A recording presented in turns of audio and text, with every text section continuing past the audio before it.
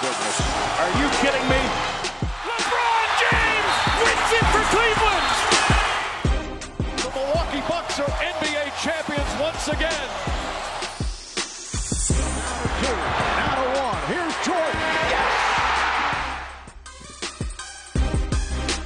Hello and welcome to this new episode of the NBA Breakdown powered by Pinnacle. We've got Joe Varden, Chief Basketball Honcho at The Athletic, Seth Partnow of the Stats Bomb, back as ever for our breakdown of the NBA and reaching that proper business end of the season. Now, all the stuff that we've talked about over the last few months, well, it's kind of all irrelevant now, isn't it? Because we're building up to kind of where it matters the most and the end of this 2023 campaign.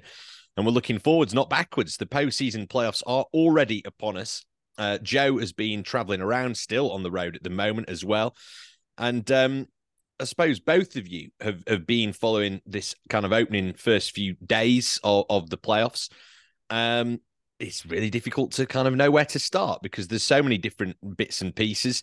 I've been reading The Athletic, Joe. I've been reading so many different things, different theories about a whole host of different teams. Obviously, we've had some sort of star names not being able to feature for some of the bigger sides as well.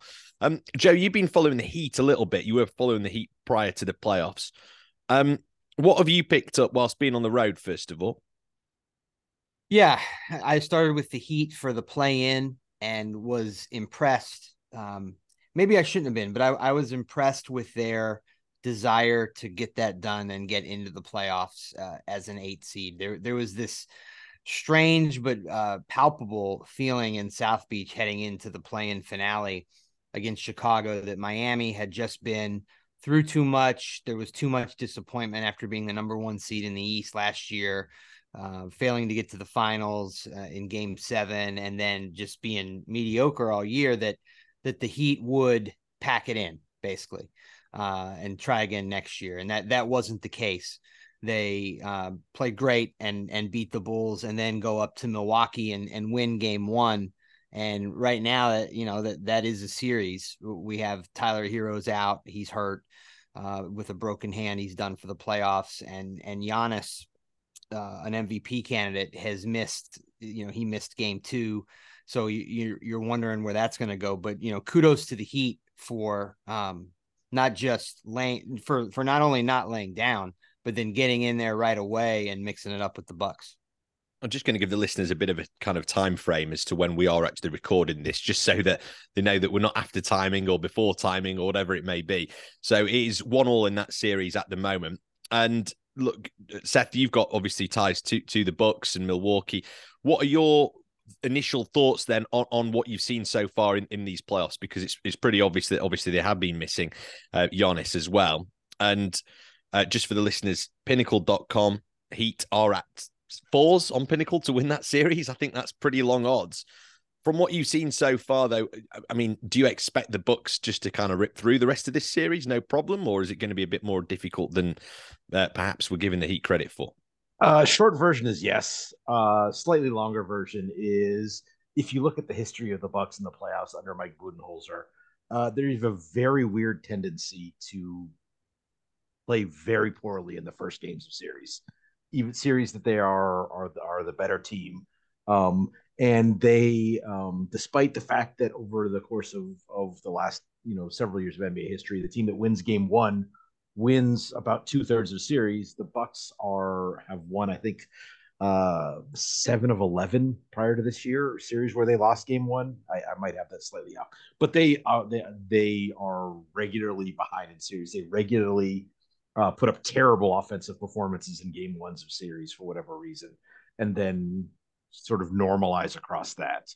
You combine that with the fact that in series over the last couple in the playoffs over the last couple of years, they've actually performed pretty well without Giannis, in large part because it seems like they remember Brook Lopez is huge and at one point was a 20-point per game scorer, and while most of the time they use him as more of a floor spacer, when Giannis has been out, and this was the Eastern Conference Finals against the Hawks 2 years ago, and then Game 2, where I was at Game 2, they basically throw him the ball at the front of the rim and say, go mash.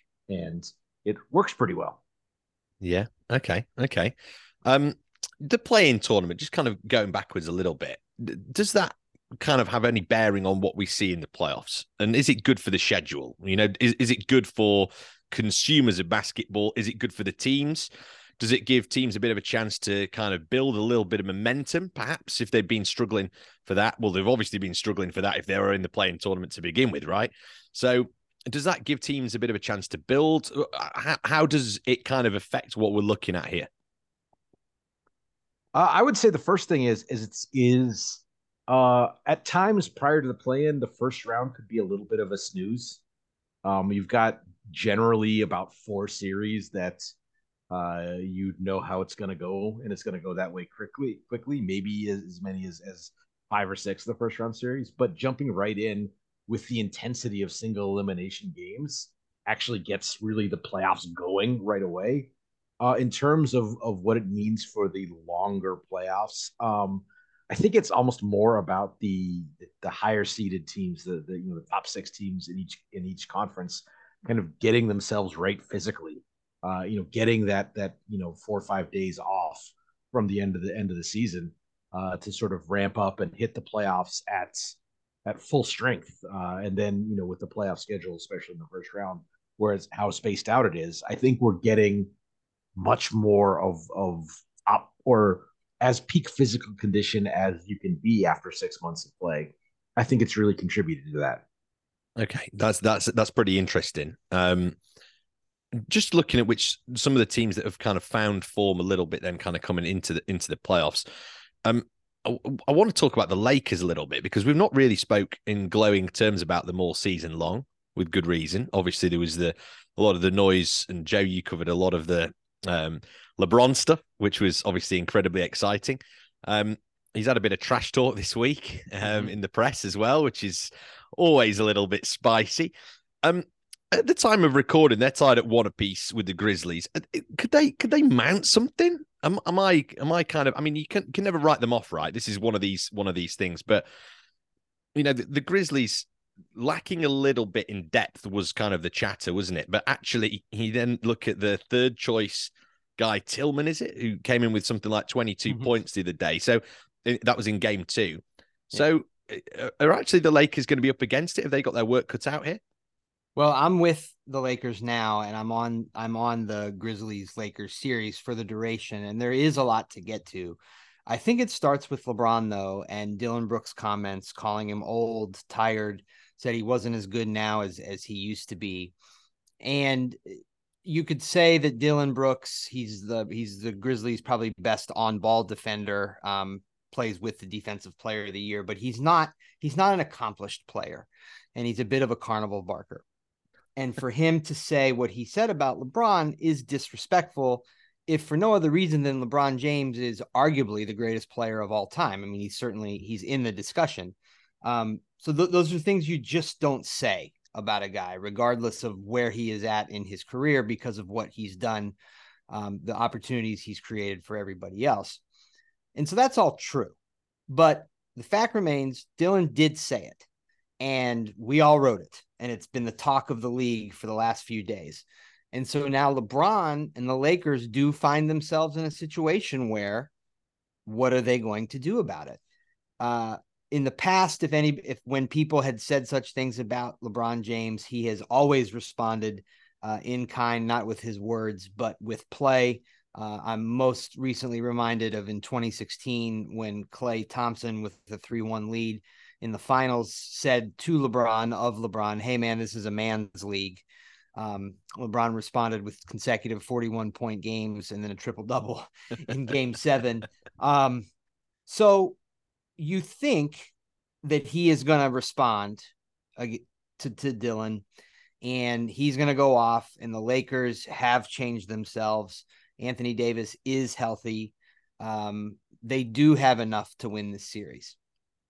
But if that doesn't happen and Dillon is proved right, that says something not about LeBron's career, but about where he is now and where they are moving forward.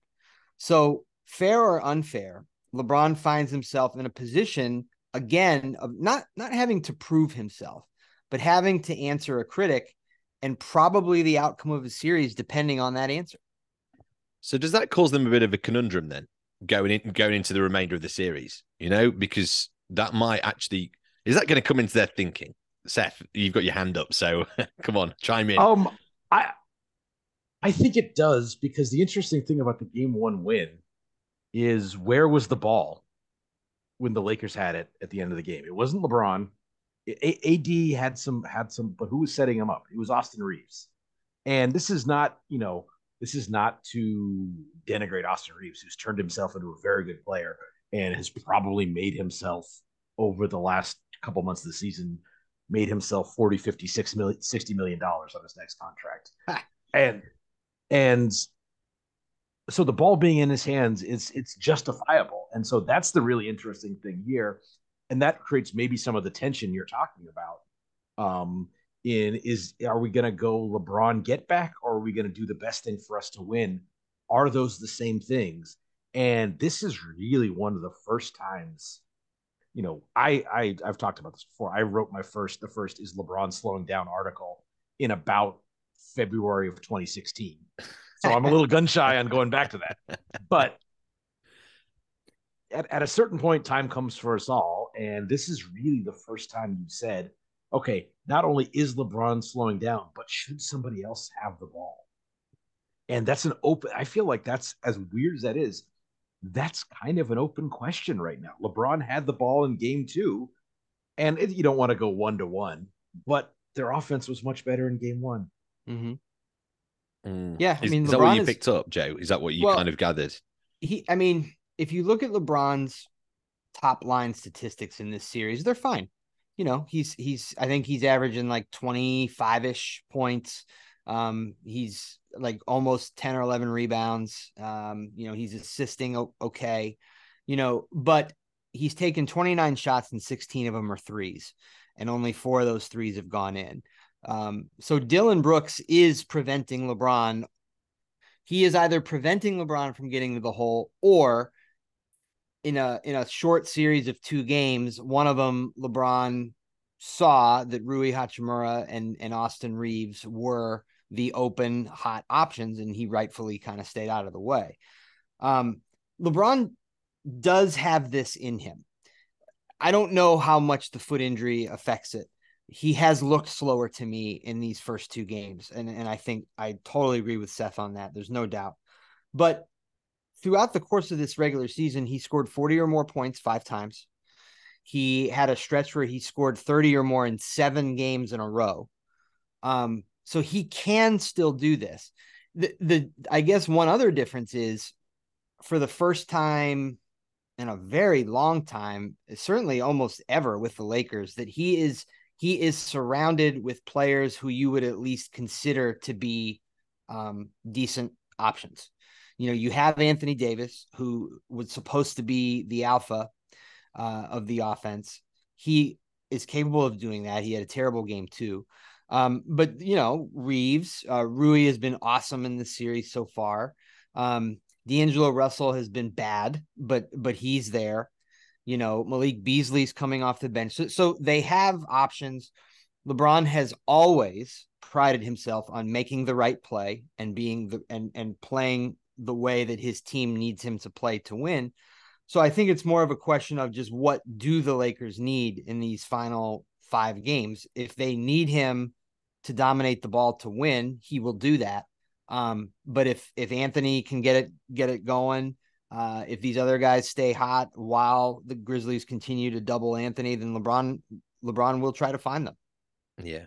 Hey, it's going to be really fascinating, actually, isn't it? I mean, I can see why you're kind of on the road with them and actually really looking forward to this, because this is, it is. Look, is there an argument to be had here that the Lakers, if there's going to be any team and any kind of coaching structure and any player who is actually, like you say, possesses that kind of self-awareness about what his team requires, if it's going to be any team that actually does kind of, dig deep, dredge deep, and find what they need, it is this Lakers team, right? Because of all the cocktail that you just kind of mentioned to try and get over the line here and then haul themselves even further.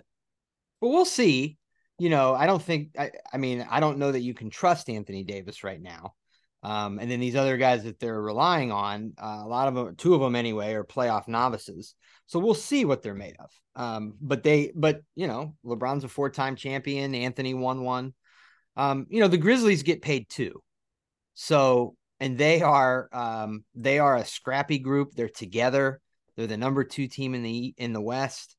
Ja Morant has been hurt. Wasn't able to play game 2, but they play very well without him. One of the things the Grizzlies always do is they seem to cover for each other well. Like when Ja can't play because he's either in trouble for guns or because he's hurt, the Grizzlies find ways to win. They cover for him. When Dillon gets himself suspended, runs up technicals, runs his mouth, like the Grizzlies cover for him. They play up to sort of back up the words that he uses. So they will be game for this. And, Jaren Jackson's off to a great start in this series. Desmond Bane hasn't shot it great so far. I think he's dealing with a little bit of a foot issue. But I like the Grizzlies system as much as any system in the NBA. And I think Taylor Jenkins, there are questions about the control he has over his team because of Ja's off-court stuff and some of the things Dillon does or says. But when it comes to playing the right way, Taylor gets his guys, no matter who's on the floor, to do it, I think, more often than most other coaches in this league. Where else do we look away from that brilliant series? Because it is going to be great. And like we say, we're recording, it's one apiece. Seth, where else are we going in terms of the playoffs? Where are you looking at and going, yeah, that's going to be tight, that's going to be edgy? Or equally, where are you looking and going, wow, they've looked really good so far? I'm talking Suns, etc. I think sticking in the West, I think the other place that you have to go in the West is Kings Warriors. So we're recording the day after Game 3, when despite Draymond Green being suspended, the Warriors got what has been a typical Warriors playoff formula where their defense is great and Steph Curry does enough on offense to bring them out with a big assist, literally and figuratively, from Kevon Looney, who had 9 assists. I think that that the Warriors are quite possibly going to just roll through and win the series in 6. The Kings shot abysmally last night, and the suspension of Draymond Green, which, while I didn't agree with, I thought that getting ejected from the game was the right call and was probably sufficient punishment. I have zero sympathy for a habitual line stepper. But I think the psychology of that turned what was a free roll for the Kings going to Golden State up 2-0 into almost a must win. And they played that way. They're a team that plays fast, but after playing quickly but effectively in the first 2 games, they were in a hurry for a lot of last night. And you could see that's like, we got to get this one, because if we lose this one, then Draymond comes back. Then it's 2-2. Then the pressure, you can see that almost those wheels turning. So I've enjoyed this series greatly so far, but I am very worried about the Kings right now, and I think that that the Warriors I want to say more likely than not. I think the most likely outcome is Warriors in 6 at this point. That's very interesting, particularly for listeners, because if they can kind of get on this fairly quickly, out at 3s at the moment on Pinnacle to win that series, and at 2-1 down, and what you're saying there, Seth, that's worth a nibble, definitely. Okay, looking elsewhere, Philly pretty much good as through. You'd say at 3 zip up, and then you've got Celtics 2-0 up against the Hawks and looking pretty good. The Nuggets, they can kind of go on cruise control right now, can't they? There's no alarm bells really anywhere else on the draw, is there? No, I don't think so. Certainly not with Denver.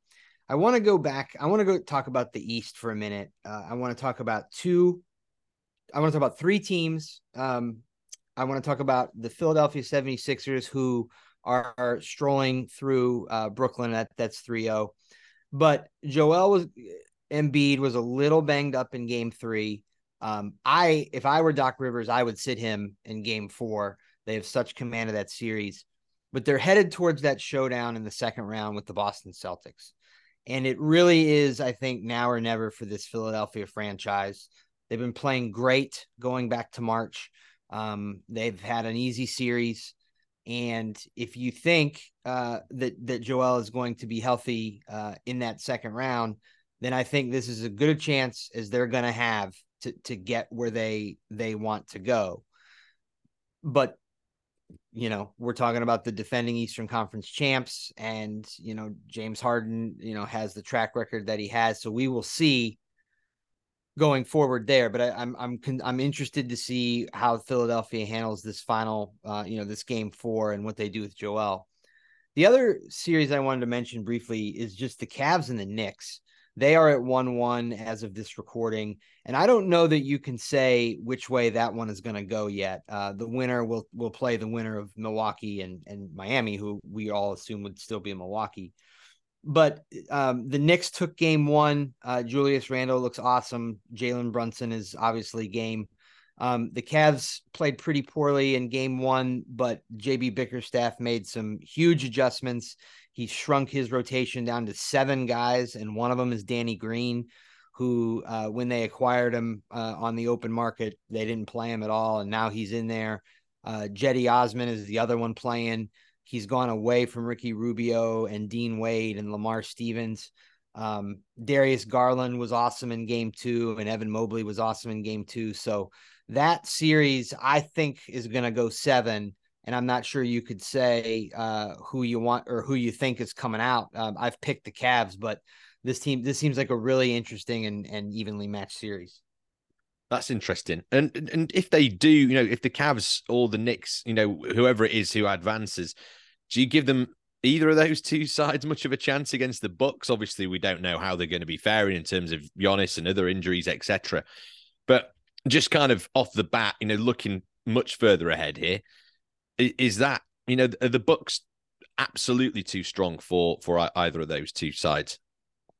I think the matchup is fairly straightforward with the Bucks against the Knicks. I think that the Cavs do not have much depth, as Joe sort of alluded to, with them shrinking their rotation.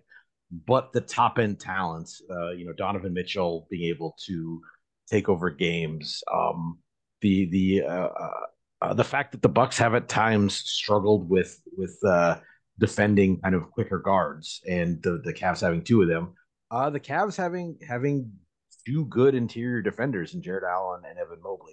I still think that the sort of the lack of bulk among those 2 bigs and the lack of depth overall with the Cavs, it tilts the series very strongly in favor of the prospective series, very strongly in favor of Milwaukee. But I think that the Cavs would have a better chance and sort of more resistance than the Knicks, whose offense will play very well into what Milwaukee would like to do defensively. And I just think and then not really having a lot for Giannis in particular, assuming he's out with a back injury, but I think by the second round, we're largely expecting him to be fine, I think. Yeah, that's the thing. There's a lot of hypotheticals, and like we mentioned, there are some big stars missing from, you know, particularly this weekend heading forward. Seth? If we're looking ahead to second round matchups in the East, I want to highlight an individual player matchup, which I am kind of, again, assuming the Celtics and Sixers advance fairly straightforwardly, as it looks like they're going to do. The Derek White, Tyrese Maxey matchup in the second round among players who do not have huge profiles. I am fascinated. I am here for that. I think that's 2 of the underrated guards in the East, kind of going at it, and kind of whether Maxey's speed and scoring or White's kind of all around basketball goodness. I think that's a potential huge swing factor in that series. And for like basketball nerds, like that's the kind of stuff we get off on. Basketball goodness. That's nice. That's really good. Joe Varden, give us some of your basketball goodness here. Just going back to the West, because like we said, you know, the Celtics can probably afford themselves a little bit of rotation, and like you mentioned, you know, for Philly, the luxury of being 3-0 up is the fact that you can rotate a little bit. Joel Embiid might get a little bit of rest. just going back to the other conference then. So the Nuggets looking fairly comfortable. The Suns, we've not talked too much about the Suns. We did a little bit on them in the last podcast, I seem to remember. How is that meshing going? And how is it all kind of coming together? Because obviously they made a few little sort of moves in the trades. How's that kind of looking from a Suns perspective? James, I'm glad you brought this up. I happened to be at Game 3, just because the series I'm on, the travel day shifted us to LA, and that's where Game 3 between the Suns and the Clippers were. And I do have some thoughts on this. Ty Lue, the coach of the Clippers, has elected to take Durant out of this series and make Devin Booker beat his team. Taking Durant out is relative. He still had 25 or 26 points the other night, but he is not getting the touches that he's used to. The Clippers are two-hand shoving him off of his cuts, and even when he's just standing there, like they are bodying him up when he doesn't have the ball. Devin Booker, the last 2 games, has destroyed them because of it. He is beating every coverage that Ty has thrown at him. And so you say the Suns are beginning, after a rough game 1, they are beginning to play a little bit better. Now, the caveat is Paul George is not playing in this series, and now Kawhi Leonard again is hurt. He has a sprained right knee. He missed Game 3. We don't know about his availability going into Game 4. The Clippers cannot win this series without Kawhi Leonard. This is very frustrating for the Clippers, who have had to deal with injuries to Kawhi or PG or both since the moment the two of them walked in the door. Highly frustrating. And it all comes at a time where Ty Lue has found a way to resurrect Russell Westbrook. Russell Westbrook has been awesome in this series. He had 30 plus the other night, and it is an efficient. He is playing efficiently. He does not look anything like he looked when he played for the Lakers, and it's fascinating and refreshing to see. But it's coming at a time when they need Kawhi against a loaded Suns team, and it's just he's not there. Okay. Seth, have you managed to sort of pick anything up on that? It's good that Joe actually was kind of there for that, just by coincidence. That was an unexpected bit of basketball goodness there. I'm smiling when Joe mentioned Westbrook and efficient in the same, because we don't usually hear that. At the same time, he was 3 of 19 in Game 1. And it may have been the best 3 of 19 performance we've ever. He's actually it's hard to be a positive net contributor and shoot that poorly, but he made a lot of the plays that won them the game down the stretch of that. So credit there. I do want to go back to the Suns and the fact that a lot of it was made of the Suns being 7-0 with kind of their team together after the trade for Kevin Durant. But the fact was they played 0 playoff teams. They played the Nuggets twice. Both games the Nuggets were sitting everybody. So it's saying that they played basically 0. And I think we're seeing that even winning these games, it's not easy. And some of that's credit to the Clippers. The Clippers with Kawhi especially are very good. Like if you told me that Kawhi was healthy and the Clippers went on a run, made the finals, I would be surprised but not shocked. At the same time, the fact that they need Devin Booker to be as incandescent as he's been to win these games is worrisome. I think you can win the championship that way by having your star players do star things for 2 months. It's not the easiest road to go, but again, that's why you assemble the talent they have. This is a little bit what we talked before, and we were like pump the brakes on the Suns a little bit. I think this is a little what we're talking about. They can, but it's not going to be easy. Okay. This is interesting. We've kind of given some thoughts on pretty much every matchup here, and yes, we understand that it is a bit strange. Listeners kind of doing this as the series are already underway. Just going back to the conversation that we kind of always have when we wrap things up here on the NBA Breakdown. From what we've seen then so far, does it kind of change who we think's going to be the overall kind of winners?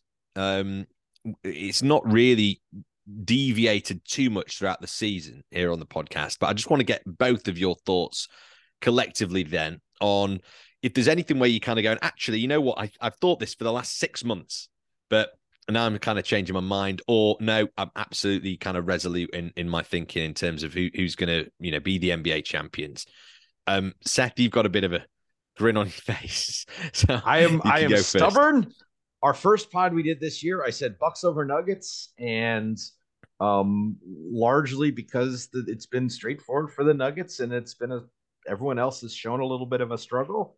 I don't see any reason to deviate from that. I mean, you would worry more about the Bucks, I guess, but I'm not. As we talked about up front, I'm not actually worried about the Bucks in this series, and they have an easier second round series than the other half of the bracket. So I'm gonna stick with that. Okay, that's nice, Joe. Yeah, I mean, I think I'm gonna allow myself, at least for this pod, to fall victim to recency bias. I have been concerned about the Bucks' health. I don't know about on this pod, but I've been walking around town in October talking about the Bucks maybe winning in the finals, and then Giannis getting hurt right away. You're always concerned about Middleton's leg. So I'm concerned there, and I think the East is a little bit more open than it otherwise might have been. The Nuggets are the team we've talked about probably the least today. They have looked great in this series, and they're playing a little bit better defensively, I think, than maybe we thought they might. But the Suns are going to put a tremendous amount of pressure on them, and we will see. We will see if what they do to Jokic when the Nuggets are on defense, if they can stand up to that. So, you know, Bucks, Celtics, Sixers out of the East, Suns, maybe Denver. I mean, that's a big second round. I think those are the 5 teams that you're thinking about right now. That makes all sense as well. And for any listeners, you can go to pinnacle.com. All odds are correct at the time of recording as well. That was fairly straightforward. We kind of whipped through all the different matchups at the moment.